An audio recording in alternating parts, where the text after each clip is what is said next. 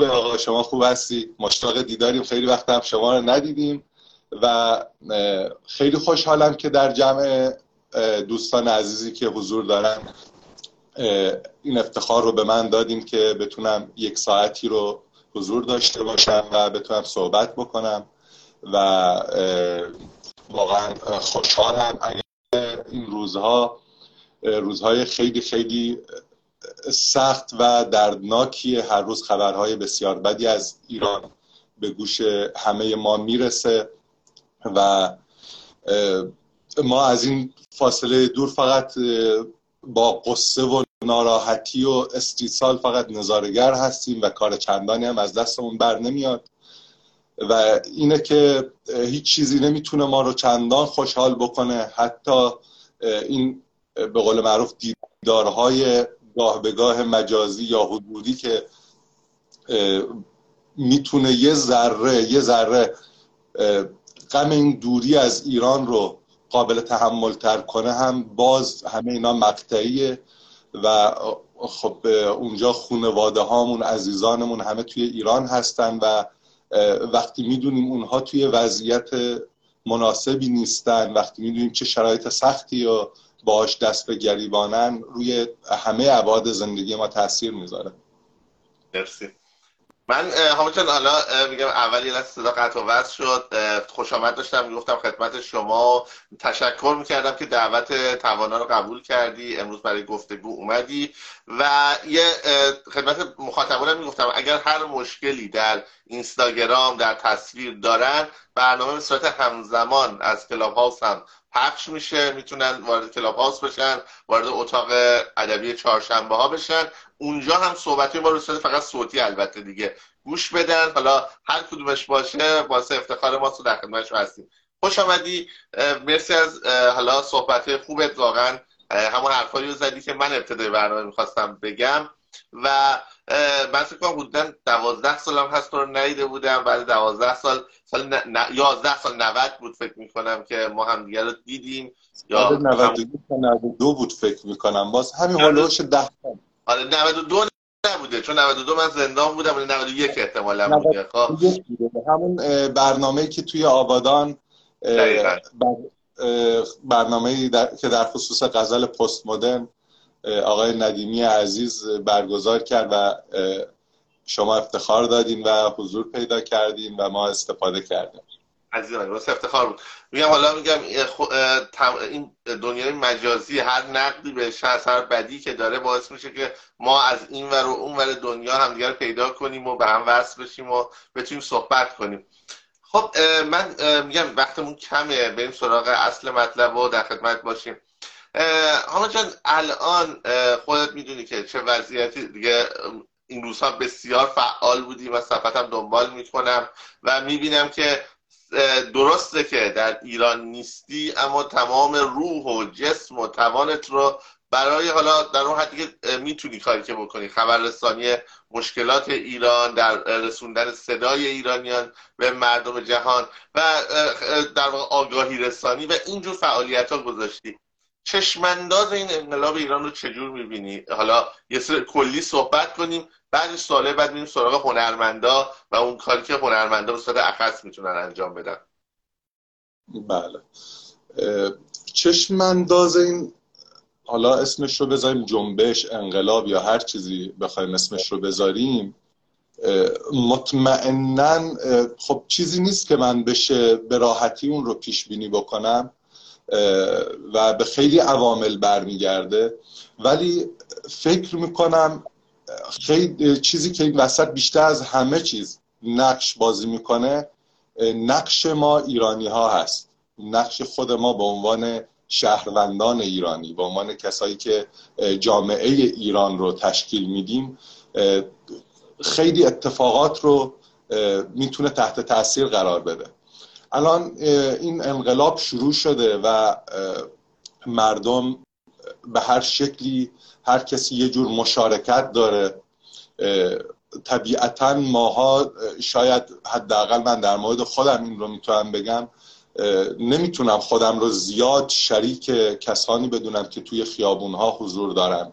اونها جونشون کف دستشونه و با وحشیانه ترین انواع سرکوب ها که تاریخ به خودش دیده مواجه هستن هر روز توی خیابونا. و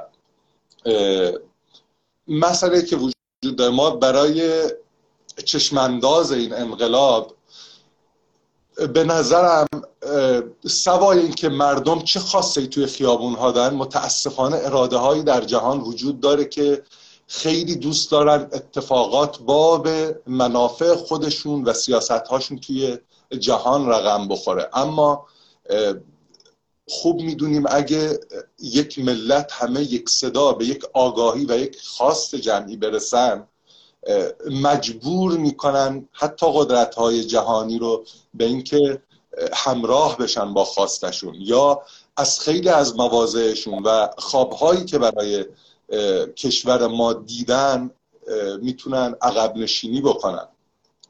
به خاطر همین به خصوص این نسل دهه 80 که خیلی از چیزهایی که در وجود نسل ما دهه 60 و دهه 50 وجود نداشت، طبیعتا هرچی جلوتر اومدیم توی دهه 70 خیلی نمود بیشتری پیدا کرد. اون چیزهایی که در شخصیت ما نبود، اون چیزهایی که حالا به تناسب اون زیستی که داشتیم، اون دوران جنگ زدگی، اون دسترسی نداشتن، نه اینکه دسترسی نداشتن، دسترسی کم به اطلاعات و آگاهی به نسبت این نسل که با فضای مجازی داره زندگی میکنه، این نسلی که از منی که دهه 70 حدود از 7 سالگیم وارد دهه 70 شدم و وقتی گذر کردم از دهه 70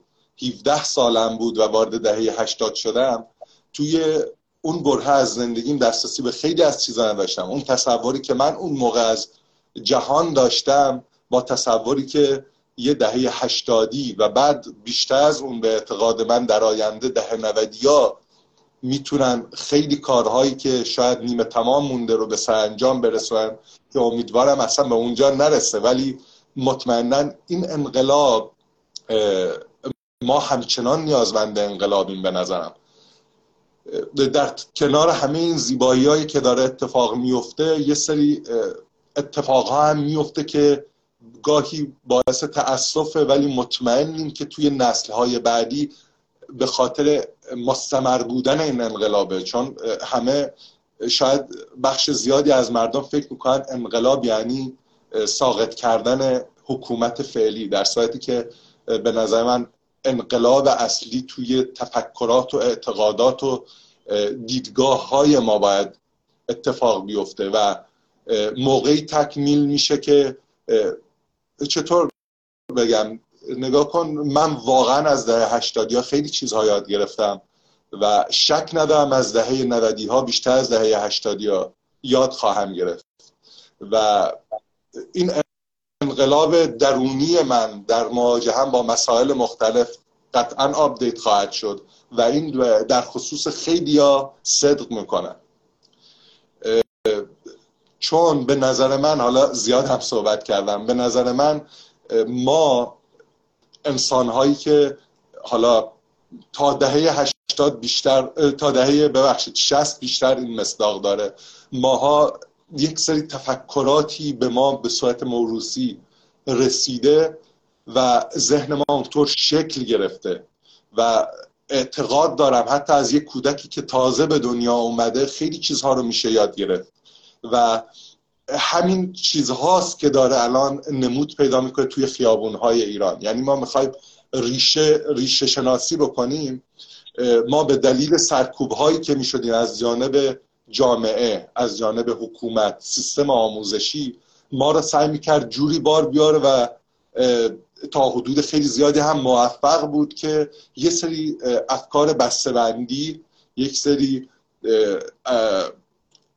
تعاریف پوسیده رو توی ذهن ما بکنه از مسائل مختلف که شاید ما توی سنین بالا فهمیدیم که خیلی از اینها اشتباهه و اون موقع سعی کردیم توی فرزندان خودمون و توی نسل‌های بعد ریشه اینها رو بزنیم ولی خب اینا پاشون رو حتی فراتر از این چیزا گذاشته، حتی خیلی مسائلی که شاید هنوز برای نسل ماها تابو باشه اینها به سخره دارن میگیرن. و اینجا ما میفهمیم که بابا اون دهه 80، اون دهه 90 خیلی بهتر از ما میفهمه که امر مقدس وجود نداره، که راحت میشه زد زیر هر چیزی که بخواد انسان رو با محدودیت مواجه بکنه.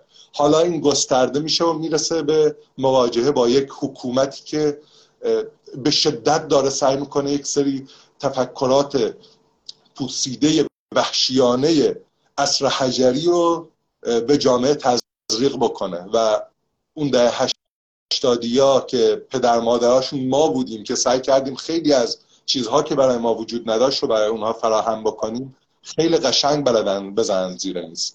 و به نظرم چیزی که یعنی با قطعیت میشه گفت که این حکومت قطعا رفتنی خواهد بود. و اما اینکه بعد از این حکومت چه جور حکومتی قراره بیاد، این مسئله خیلی حساستریه به نظرم تا سرنگونی این حکومت، و باید اون خیلی حساب شده تر در موردش فکر کرد. مطمئناً آگاهی رسانی در واقع اون انقلابی که باید در اندیشه ها و فکرها رخ بده، اون هم بخش مهمی از انقلاب ماست که شاید حتی به قول تو اولویت داشته باشه و باید انجام بشه. خب مطمئناً این نسل جدید، میگم با یه مقدار آگاهی که ایجاد شده، دسترسی به اطلاعاتی که ایجاد شده، اون تاب و شکنیایی که دارن، شاید بتونن فراتر از ما عمل کنن. و این خیلی جالبه که این جمهوری اسلامی با این شستشوی افکاری که انجام داده این همه سال، حالا بالاخره از زمانی که مسلط شده کتابا رو تغییر داده، اونجوری که دوست داشته صدا و سیما رو تغییر داده، خیابونا رو چیدمان کرده، باز هم چه این نسلی تربیت شدن و نمیتونه واقعا اداره کنه. اما بریم سراغ سوال بعدی.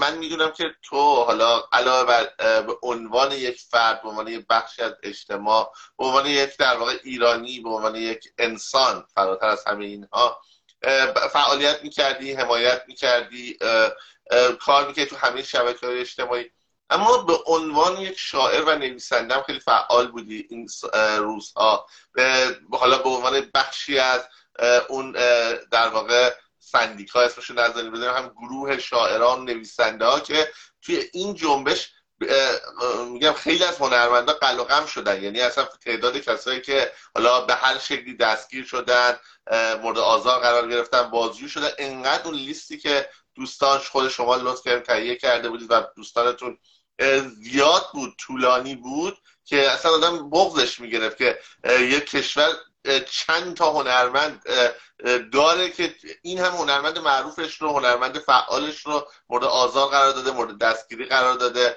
و در مورد نقش هنرمندا تو این انقلاب، حالا چه مثبت چه منفی، دوست دارم صحبت کنیم.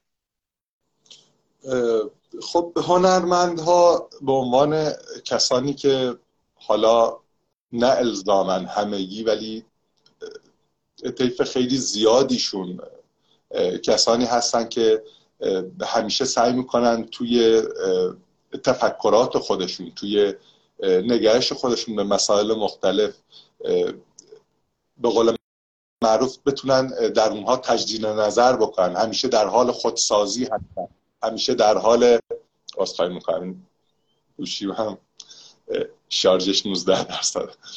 آره همیشه هنرمندها به عنوان عناصری که توی اجتماع همیشه سعی میکنن که با خلاقیت و با هنجار شکنی با پدیده‌های مختلف مواجه بشن.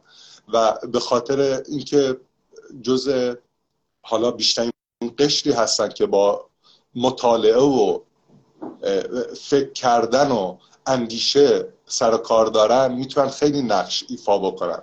خب این رو در مورد همه افراد نمیشه گفت، ولی خب همه ما میدونیم که بخش زیادی از مردم توی کشور ما متاسفانه به خاطر اینکه درگیر ابتدایی ترین نیازهای زندگیشون هستن، شاید نمیگم این مسئله برای هنرمندا وجود نداره، ولی خب هنرمند چون شاید اکثرشون حالا من و شما هم میشناسیم، دغدغه اصلیشون هنرشون هست بیشتر درگیر، یعنی اولویتشون رو میذارن هنر. و میشناسیم خیلی ها رو که طرف شاید داره توی یک خونه 3x4 زندگی میکنه و از خیلی مسائل خودش رو محروم کرده، خیلی تفریح ها و خیلی چیزهایی که شاید خیلی از آدم ها درگیرشون هستن و بهشون فکر میکنن رو از اون خودش رو محروم کرده و سعی کرده به مسائلی که برای خیلی ها دست چندم هم نیستن داره بیشتر فکر میکنه و درگیرشون هست.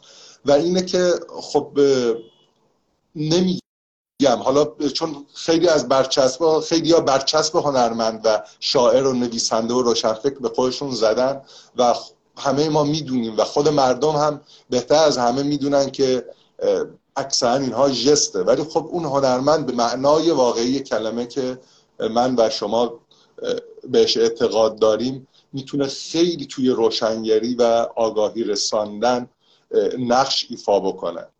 و همینه که حکومت‌های استبدادی همیشه بیشترین مشکلشون با بخش روشنفکری هست و ترس داره از اونها، چون میدونن که هر چیزی رو ممکنه به چالش بکشن و شاید خیلی از چیزها رو که بتونن راحت توی فکر بقیه بکنن، اون هنرمند واقعی، نه باز هم تاکید میکنم اون هنرمندی که با تعاریف حرفه‌ای هنرمند بودن ما سراغ داریم، اون واقعا نگاه متفاوتی میتونه داشته باشه نسبت به طیف وسیعی از مردم. حالا باز داریم خیلی از مردم هم هستن خودشون شاید دستی بر هنر ندارن ولی به شدت اهل مطالعه و تفکر هستن و اونها هم به شکل دیگه‌ای پا به پای هنرمندا میتونن نقش ایفا بکنن و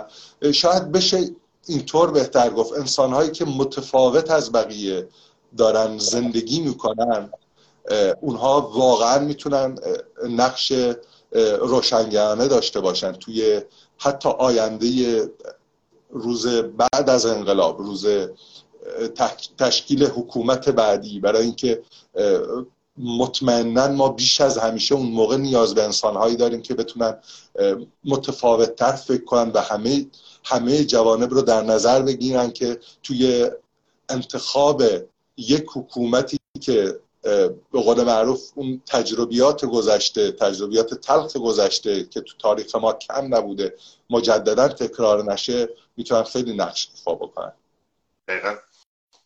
یه نکته هست که خب حالا بچه داخل ایران که سنگ تموم گذاشتن واقعا، چه در خیابون ها چه در خونه هاشون، و هر کسی به هر شکلی که میتونست. یعنی من خودم شخصا حالا با توجه به اینکه برنامه توانا هست، جمعه برنامه بامداد هست، انقدر مثلا در زمینه بچهای موزیسین، بچهای موزیک، ترانه، در واقع آهنگساز، بچه‌ای که داخل ایرانن دارن با اسم مستعار کار میکنن و واقعا ما میدونیم که الان بخوای بری استودیو، بخوای ضبط کنی، کار کنی، با همین تلفنایی که شنود میشه، با این وضعیت اینترنت که اصلا نمیشه چیزی داخل ایران جابجا کرد، واقعا سودی هم براشون نداره، چون دارن با اسم مستعار کار میکنن. یعنی نمیتونیم بچسبونیم، برچسب بزنیم بگیم واسه لایک فالوور، نه، اصلا اسم خودشون هم اینجا نمیاد، حتی در صفحه شخصیشون هم نمیذارن و دارن بچهای میگم مطرح ایران دارن فعالیت میکنن، کار میکنن. حالا هر کسی به شکل خودش، یعنی هر کسی هر توانی که داره برای این انقلاب میذاره و بسیار عالیه. اما همیشه حکومت میومد مثلا یه برچسب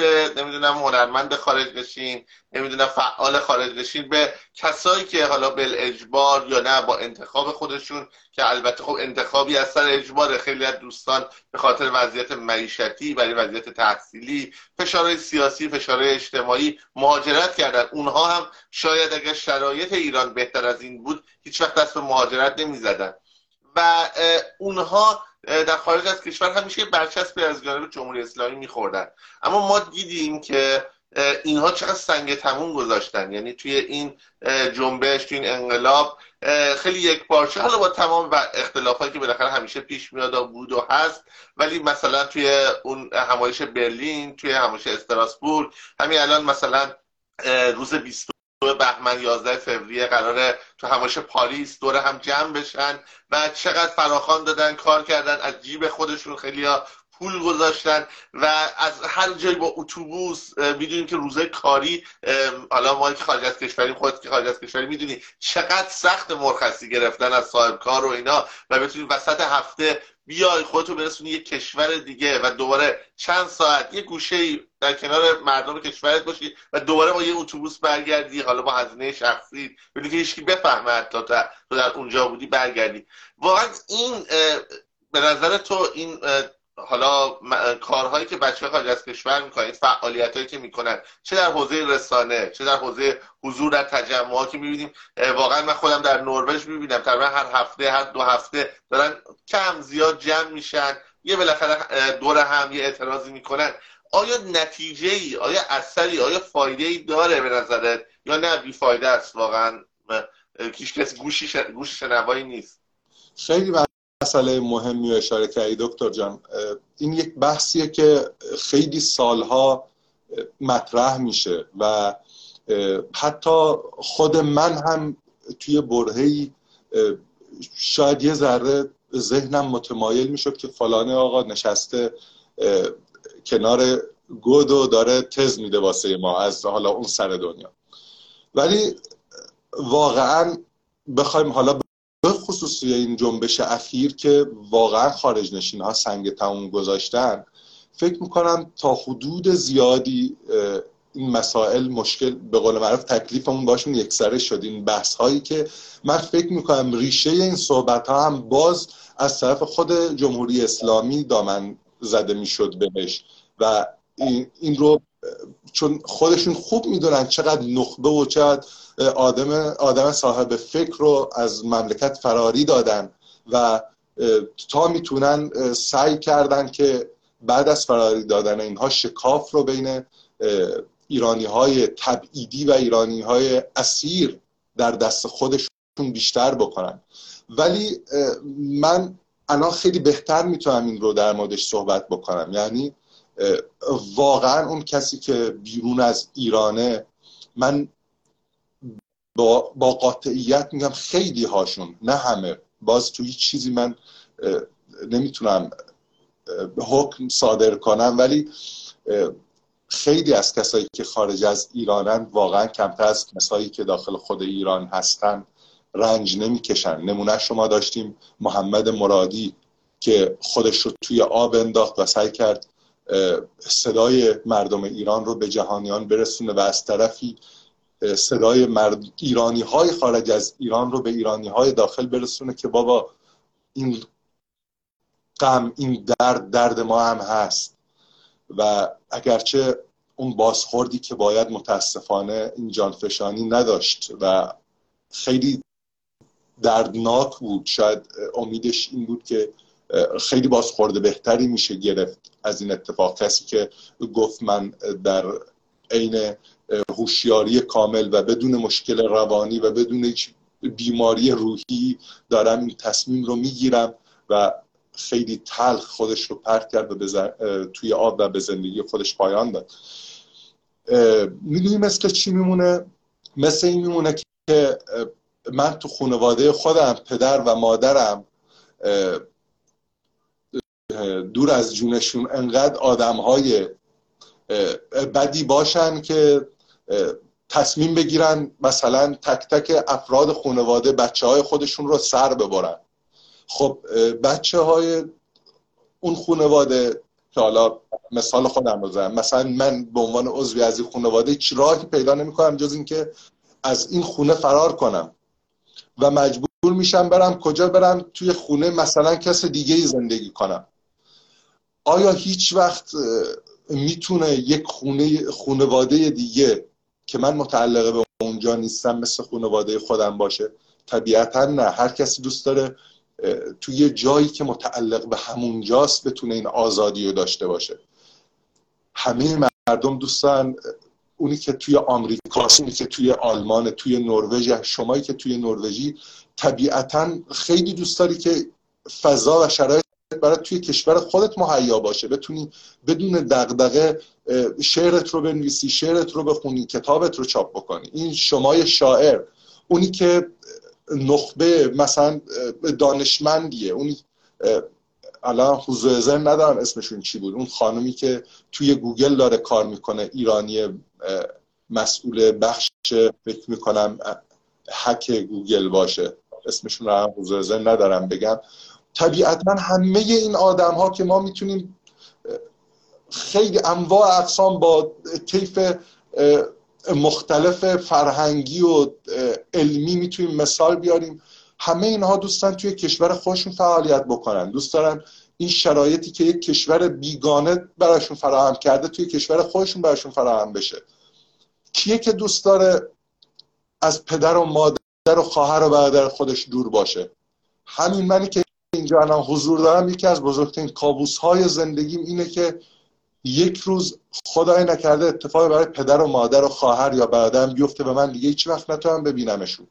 همه اینها رو فقط کسی میتونه بفهمه که به زور چه تبعید شده باشه، چه فرار کرده باشه، چه شرایط رو برای خودش مهیا ندیده باشه توی کشورش و مجبور شده با پای خودش از کشورش خارج بشه. هیچ فرقی نمیکنه، میمونه انگشت شمار افرادی که شاید مثلا میگه آقا من هیچ علاقه اصلا به وطن ندارم، دوست دارم برم یک کشور دیگه زندگی کنم، ولی توی یک شرایط استیبل و نرمال مطمئناً خیلی عده افرادی که بخوان از کشور خودشون دور باشن پایینه و انگشت شمارن این افراد.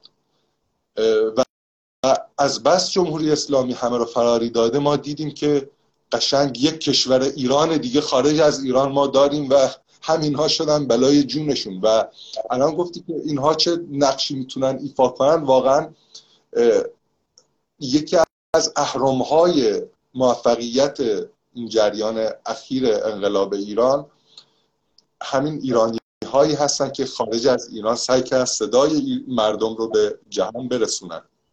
مطمئناً اگه جمهوری اسلامی اون فراغ بال رو داشته باشه و فشاری از خارج از مرزهاش متوجهش نباشه، خب توی خلک زندگی نمیکنه، نفس که نمیکشه این نظام، در تعامل با خیلی از قدرت‌های جهانی داره اهدافش رو پیش میبره و این فشاری که از بیرون به جمهوری اسلامی وارد میشه میتونه خیلی تعیین کننده باشه و ایرانی‌های اینجا دارن خیلی تلاش میکنن. خیلی ها رو من و شما میشناسیم و خیلی ها رو نمیشناسیم و میدونیم، ولی خیلی از ماها خیلی بیشتر دارن فعالیت میکنن و زحمت میکشن تا بتونن صدای برادرها و خواهرها و پدر مادر خودشون رو برسونن.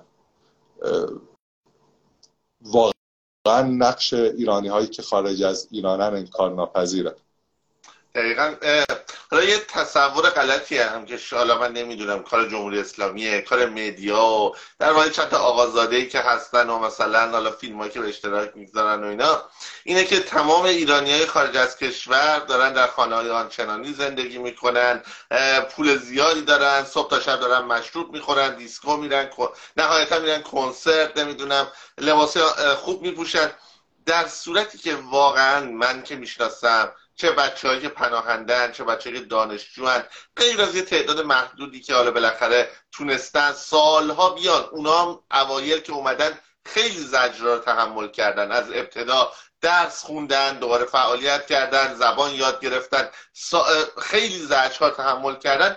اما غیر از اون تعداد محدود، بسیاری از ایرانی‌ها در خارج از کشور تحت فشارند، تحت فشار اقتصادی هستند، تحت فشار روحی هستند، روانی هستند.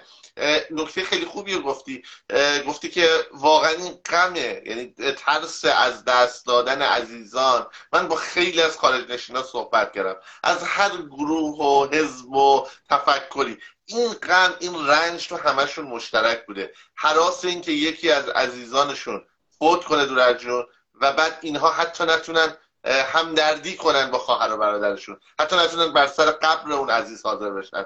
من خودم امسال دو تا از عزیزان نزدیکم، پدر بزرگم که خب ناشر معروفی بود و در واقع شوهر خالم رو تو همین عید از دست دادم و بعد واقعا این تجربه تلخ از نزدیک حس کردم. یعنی اینکه تو مثلا میدونی عزیزت داره میمیره، لحظه آخرشه، حتی نمیتونی به لحظه آخر تو بیمارستان ببینیش، حتی نمیتونی کنار مادرت، خواهرت باشی دستتو بذاری رو شونش بهشون همدردی بدی. حالا که این روزا با وضعیت اینترنت که حتی نمیتونی صداشون رو بشنوی، واقعا تلخ شده. و این تصور غلطی که فکر کنم حالا بیشتر خود توضیح بدی که ایرانیا صبح تا شب توی دیسکو و دارن حال میکنن و تو برو عشق و حال تو بکن و تو دیگه چرا مثلا از ایران حرف میزنی.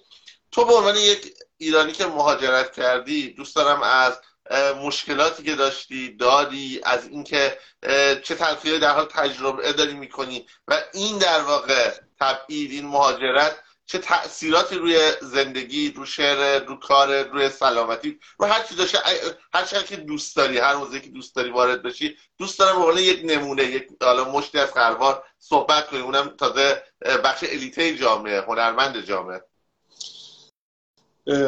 خب من الان توی کشور ترکیه هستم و هر چقدر بخوام حالا در مورد خودم صحبت نکنم، ماشاءالله اینجا از قشر هنرمندش گرفته تا خیلی از آدم‌های عادی صدها نفر آدم رو دارم میبینم، هر روز با موارد جدیدی مواجه میشم و میبینم که اینجا چه زندگی‌های سختی در جریان برای ایرانی‌ها، تو چه وضعیتی هستن. من خانواده‌هایی میشناسم که ابتدایی ترین نیازهایی که توی ایران حتی براشون فراهم بوده رو الان ندارن. توی همون ایران خیلی چیزها براشون فراهم بوده، حالا مجبور شده به خاطر فرار از جمهوری اسلامی یا هر چیز دیگه، اصلا به هر دلیل دیگه‌ای که قابل احترام هست به نظر من، مجبور شده که الان مهاجرت بکنه و توی بدترین شرایط هست. خیلی ها از دور نگاه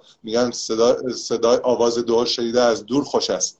طرف از فاصله دور فکر میکنه که طرفی که رفته فرار کرده از کشور یا مهاجرت کرده الان توی بهترین وضعیت، به قول معروف همش دیسکو و بزن به رقص و شادی و این هاست. من خانواده خودم تو شرایط بسیار بدی هستیم، ولی میگم زیاد دوست ندارم، چون متاسفانه همین الان از جانب خیلی از دوستانی که خیلی نزدیک بودن به ما خیلی تصورات اشتباهی در مورد ما وجود داره. هیچ وقت سعی نکردم توضیح بدم و حتی گارد بگیرم و واکنش نشون بدم، ولی واقعا توی شرایط خیلی خیلی سختی هستیم. اصلا با یه وضعیت‌های ما اینجا مواجه میشیم که هیچ کسی نمیتونه تصور کنه و باور کنه اینها رو. واقعا هیچ کسی نمیتونه باور بکنه. همین امروز یک اتفاقی افتاد که راحت میشه با سر صدا روش مانور داد، آی ال بل اینطور فلان، ولی واقعا من همش دارم سعی میکنم، هم من هم راضیه داریم سعی میکنیم که حتی در خصوص مسائلی که توی ایران جریان داره بتونیم روی اونها فوکوس کنیم و تصویری از شرایط سختی که ما درش به سر میبریم رو توی فضای مجازی و خیلی از دوستانمون واسه اونا ارائه ندیم. خانواده هامون، باورت نمیشه، ما یکی از کسانی که با ما آشنا شد رفت اونجا، رفت ایران و با خواهر من مواجه شد بدون اطلاع من خیلی مسائل رو گفته بود و من خیلی خشمگین شدم، خیلی ناراحت شدم، چون اصلا دوست ندارم نه به دوست نه به خانواده نه به رفیق از شرایط سختی که ما درش هستیم چیزی بگم. خب الان هم دارم این رو میگم به خاطر اینکه شما این بحث رو مطرح کردی و میخوام تأیید بکنم که این وضعیت برای همه ایرانی ها هست و دلیلش این نیست که برای من چه اتفاقهایی افتاده چه نیافتاده. ما تو همین ترکیه تهدید به مرگ شدیم و خیلی اتفاقات بدی اینجا برای ما اتفاق افتاد. دوستان نزدیکمون این رو میدونن، ولی خب حتی کسانی که یک زمانی شاید مرهم دردت بودن هم خیلی چیزها رو به سخره میگیرن و نمیتونم باور بکنم. طبیعیه این اتفاق برای کسی که کمتر از تو شناخت داره به مراتب سخت‌تره باور کردن شرایطی که درش هستی و اینه که میتونه توی ذهن خیلی از ایرانی هایی که الان فقط فکر میکنن ایرانی ها مهاجرت میکنن و وارد یک مدینه فاضله میشن و همه چیز دقیقاً یک اوتوپیا رو دارن زندگی میکنن. حالا نه، واقعا اصلا اینطور نیست. حتی شما بهترین کشور هم که بری، شاید من میتونم بگم بیشترین برد رو میتونه از مهاجرت ما، شاید بیشترین منفعت نصیب دخترمون بشه، مالنا. چون اون خب خیلی هنوز خیلی از اتفاقات، خیلی از این تعلقات خاطری که ما داریم توی ایران براش اتفاق نیفتاده و الان از کوچیکی میتونه شخصیت شکل بگیره توی یک فضای دیگه‌ای. ولی برای کسانی که ریشه در اون خاک دارن، بخش زیادی از خاطراتشون و لحظات تعیین کننده و مهم زندگیشون توی اون جغرافیا، توی اون فرهنگ اتفاق افتاده، شرایط براشون توی کشور دیگه خیلی سخته، حتی توی بهترین کشور دنیا. و موافقم با حرفت. واقعا میگم در بهترین کشور دنیا هم که باشی، اصلا همین مسئله زبان، مخصوصا برای هنرمند، برای شاعر و نویسنده که خب اصلا وسیله کارش زبانه، گاهی دلت برای شنیدن یک کلمه آشنا، یک بوی آشنا، یک در واقع صدای آشنا تنگ میشه. یعنی واقعا بعد وقتی که تو خب آزادی شعر بگی، آزادی داستان بنویسی، وقتی کسی نیست براش بخونی، وقتی کسی نیست که اونو بشنوه، اصلا چه فایده‌ای داره این آزادی؟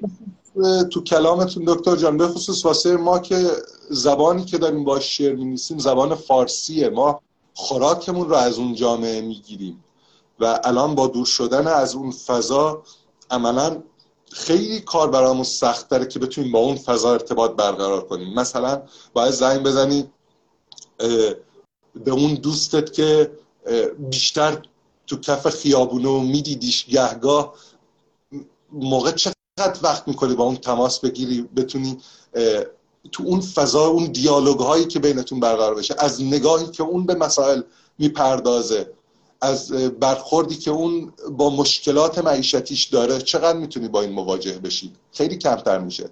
طبیعتا شما نمیتونی 24 ساعته گوشی رو دستت بگیری و اونور هم متاسفانه اونقدر شرایط برای همه ایدئال نیست که بتونن 24 ساعته با شما در تماس باشن.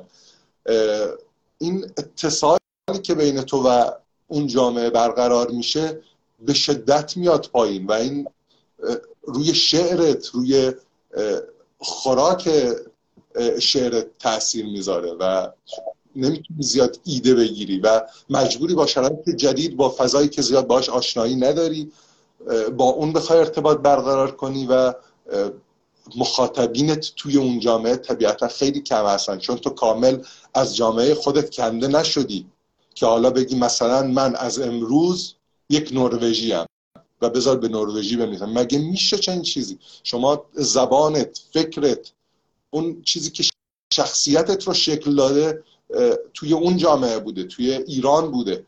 حالا نمیتونی از نو متولد بشی. تازه اگه بتونی متولد بشی، جسمت که متولد نمیشه، شاید توی ذهنت یک معجزه اتفاق بیفته، ولی خود اون جامعه تو رو هیچ وقت نمیپذیره به عنوان یک کسی که واقعا هموطنشه. خیلی کار سخته برای شاعرها و هنرمندها و ما هیچ امیدی واقعا نداریم به این که یک روز اوضاع توی ایران اونطور که دوست داریم پیش بره و یک حکومت دموکراتی که به آزادی بیان و آزادی انسان فراتر از بیان اعتقاد داره روی کار بیاد و ما بتونیم برگردیم و آزادانه به فعالیتمون رو بکنیم. امیدوارم خیلی زود باشه. و واقعا میگی توی مهاجرت معمولا پدرها و مادرها دیگه خودشون باید چشم بپوشن، قربانی بشن و نسل نیو جنریشن، نسل جدیدی که میاد، چون در فرهنگ جدید، زبان جدید رشد میکنه، اون نوستالژیا رو نداره، اون خیلی اتصالاتش به قول تو کمتره به ایران، اونها بتونن توی جامعه جدید، فرهنگ جدید موفق‌تر باشن و انسان‌هایی باشن که حداقل آرامششون از من و شما بیشتر باشه. به راضی عزیز اشاره کردی. من به مخاطبان خوبمون بگم که همسر حامد ابومعرف نازنین، راضی آقا جری هم از شاعرها و ترانه‌سرای بسیار خوبه. الان فرصت داره یا شرایطشو داره بیاد جلوی دوربین یا نه یه موقع دیگه در خدمتش باشیم؟ اصلا اینجا نیست. شما اون سری که با من صحبت کردین گفتین که من نمیدونم چطور یادم، چون به فاصله چند ساعت گفتی که کنسل برنامه به اون دلیلی که شما فرمودی و من دیگه کلا یادم رفت. خواستم بهتون بگم ما چون اینجا یک مالنهایی داریم که زلزله‌ای هست واسه خودش خیلی شیطنت میکنه، به همین دلیل نمیتونیم همزمان حضور داشته باشیم، چون اگه جای دیگه هم بخوایم پیش دوستی یا کسی بذاریمش اونجا خیلی ممکنه اذیتشون بکنه. اینجور مواقع که مصاحبه یا چیزی داریم اون کسی که آزاده مالنا رو میبره یه جای دیگه سرگرمش میکنه تا مصاحبه کننده به قول معروف بتونه بدون هیچ دغدغه‌ای مصاحبهش رو انجام بده. و به راضیه جان که گفتم خیلی سلامت رو رسوند و تشکر کرد و گفت اگه این افتخار رو به من بدن توی یک جلسه جداگونه در خدمتشون باشم خیلی ممنون میشم. حتما اگر حالا میگم برقرار باشه و بتونیم در خدمتش باشیم. فعلا که هستیم، فعلا که ما زنده ایم و برنامه توانم هست و امیدوارم یه فرصت دیگه باشه جلسات ادامه داشته باشه و حتما در خدمتش باشیم. اما حالا ما چون میگم فکر کنم 13 دقیقه تا انتهای برنامه زمان داریم، البته تو بخش اول که تصویری هست تو کلاب هاوس برنامه ادامه داره و شعر میخونیم، داستان میخونیم، ترانه میخونیم، فیلم معرفی میکنیم، کتاب معرفی کنیم. اونجا حالا یه حالت در واقع دوره همی ادبی هست و ادامه داره برنامه، الان داره پخش میشه.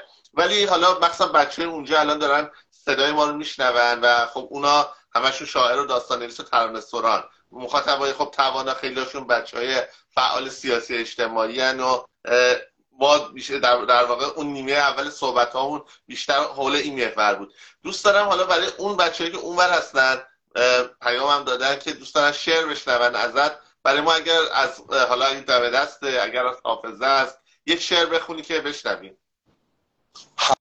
حتما، ولی قبلش اجازه بهم بده 10 دقیقه فرصت هست.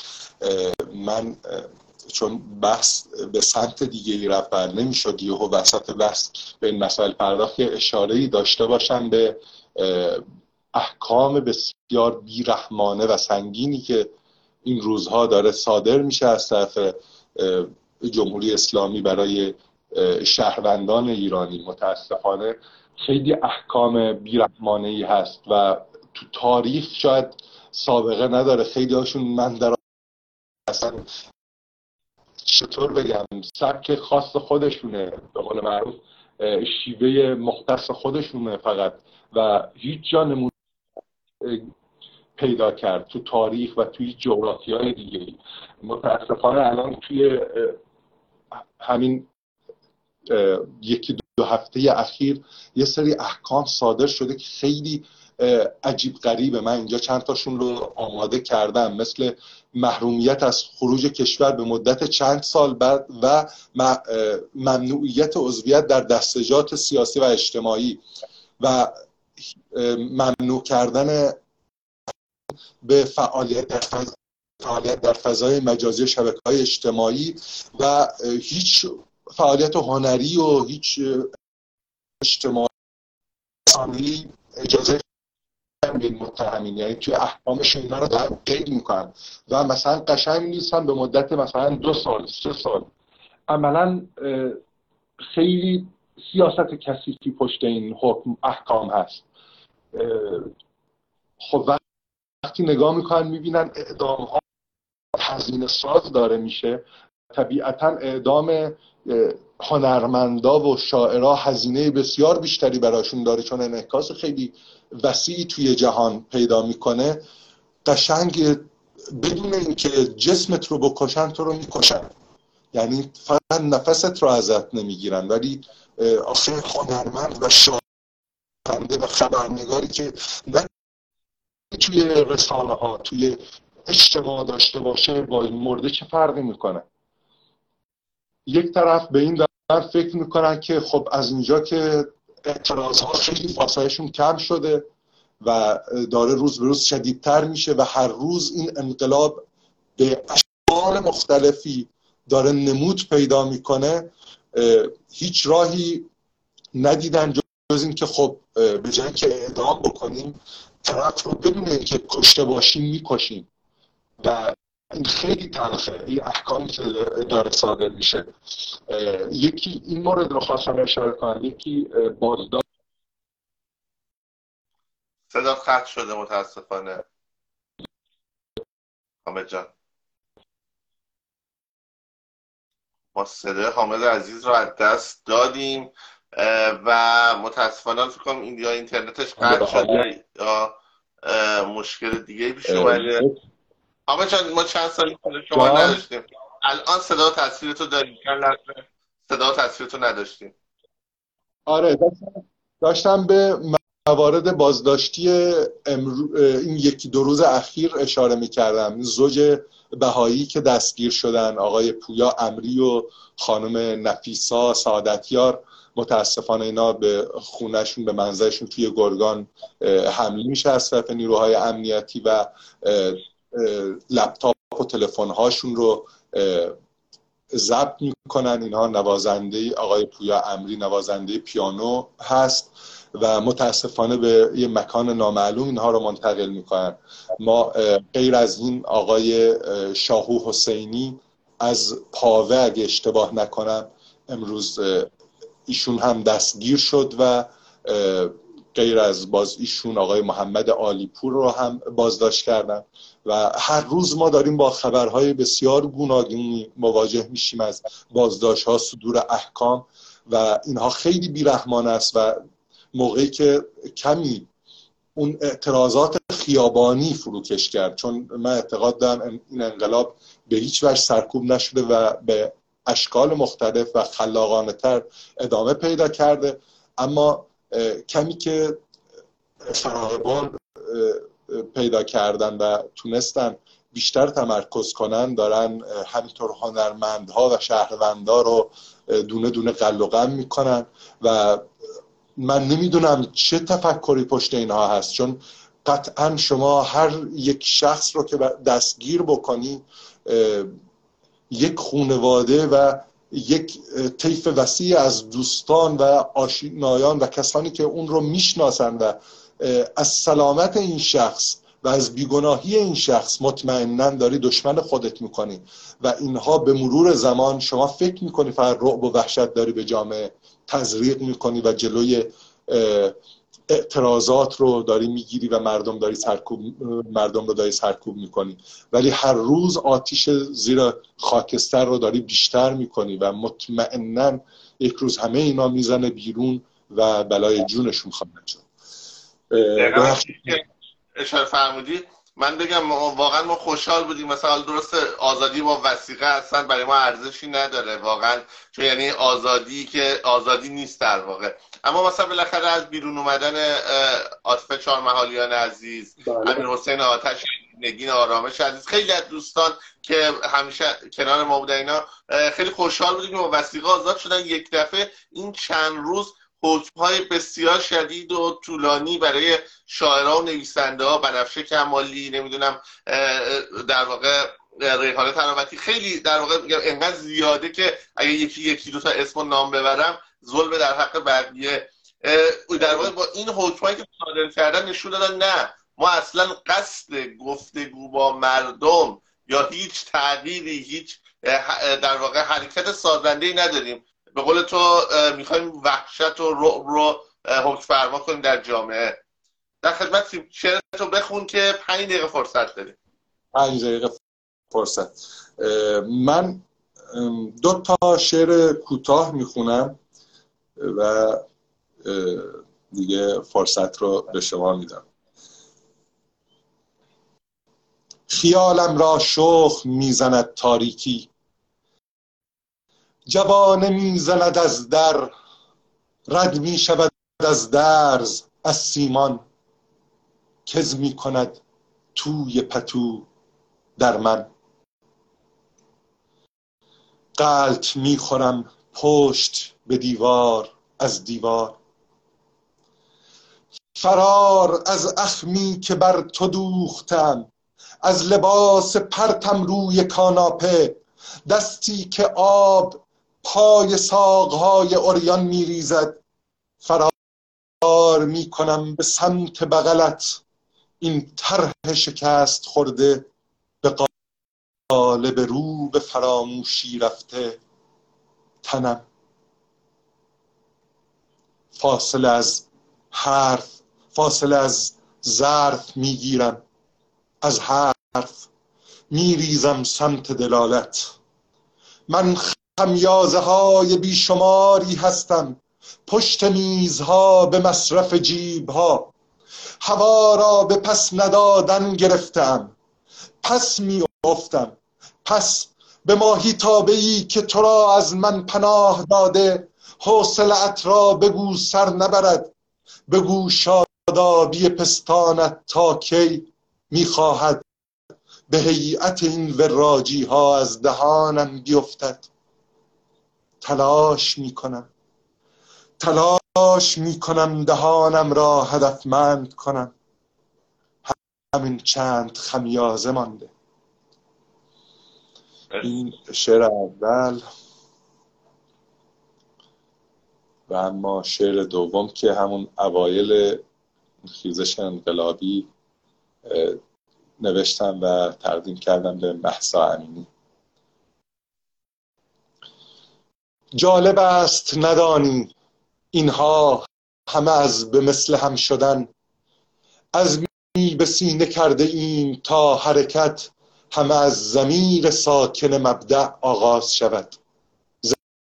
زنجیر پای کوچکی به ترس بردارد، به خیابان روی رد پا مانده از ما. من از التهاب فرارم، این سوی امنیتم زار. از تکسر این تن که از کناریم به دم نگاه می کند ناپایدار ترم، ناپیداتر. فراخور این همه فراخی به تنگم آورده، پس بچسبم به پناهی که از خرناس شبانه آویزان است. مرسی. مرسی حامد جان، ممنونم از شعرهای زیبایی که برای ما خوندی، برای برنامه خودت خوندی و ممنونم که میدونم با بیماری که اخیراً داشتی، گفتی که حتی مثلا سرفه داری و کاش یه هفته عقب بندازیم، اما میگم معذورات ما رو پذیرفتی و امروز اومدی و در کنار ما بودی. مرسی و امیدوارم خیلی زود در ایران آزاد یه برنامه باید داشته باشم. بله، به امید اون روز. فقط قبل از اینکه چیز بگم، من خدا رو شکر این سرفه زیاد اثری ازش، یعنی هیچ اثری ازش نبود، ولی خیلی صبح اذیتم کرد. دیشبم با مقطعی شده، ولی قبلش خب هر وقت صحبت میکردم قشنگ یادت توی وایسام هم حسابی امونم رو میبرید. به هر حال واقعا مرسی از لطفت، ممنون که قابل دونستی و این افتخار رو به من هدیه دادی که توی این برنامه حضور داشته باشم. از اندیشکده توانا خیلی تشکر میکنم، از همه این عزیزانی که تحمل کردن و این حدود 1 ساعت رو در خدمتشون بودم. واقعا سپاسگزارم. به امید دیدار خیلی زود مطمئنم که به زودی همدیگه رو خواهیم دید و سیر از حضور شما استفاده خواهیم کرد و حسابی میشنویم از شعرات و لذت خواهیم برد. با افتخار. ممنون که در کنار ما بودی. با همرسانی، کامنت ها و لایکاتون به گسترش آگاهی کمک کنید. دکمه سابسکرایب یادتون نره.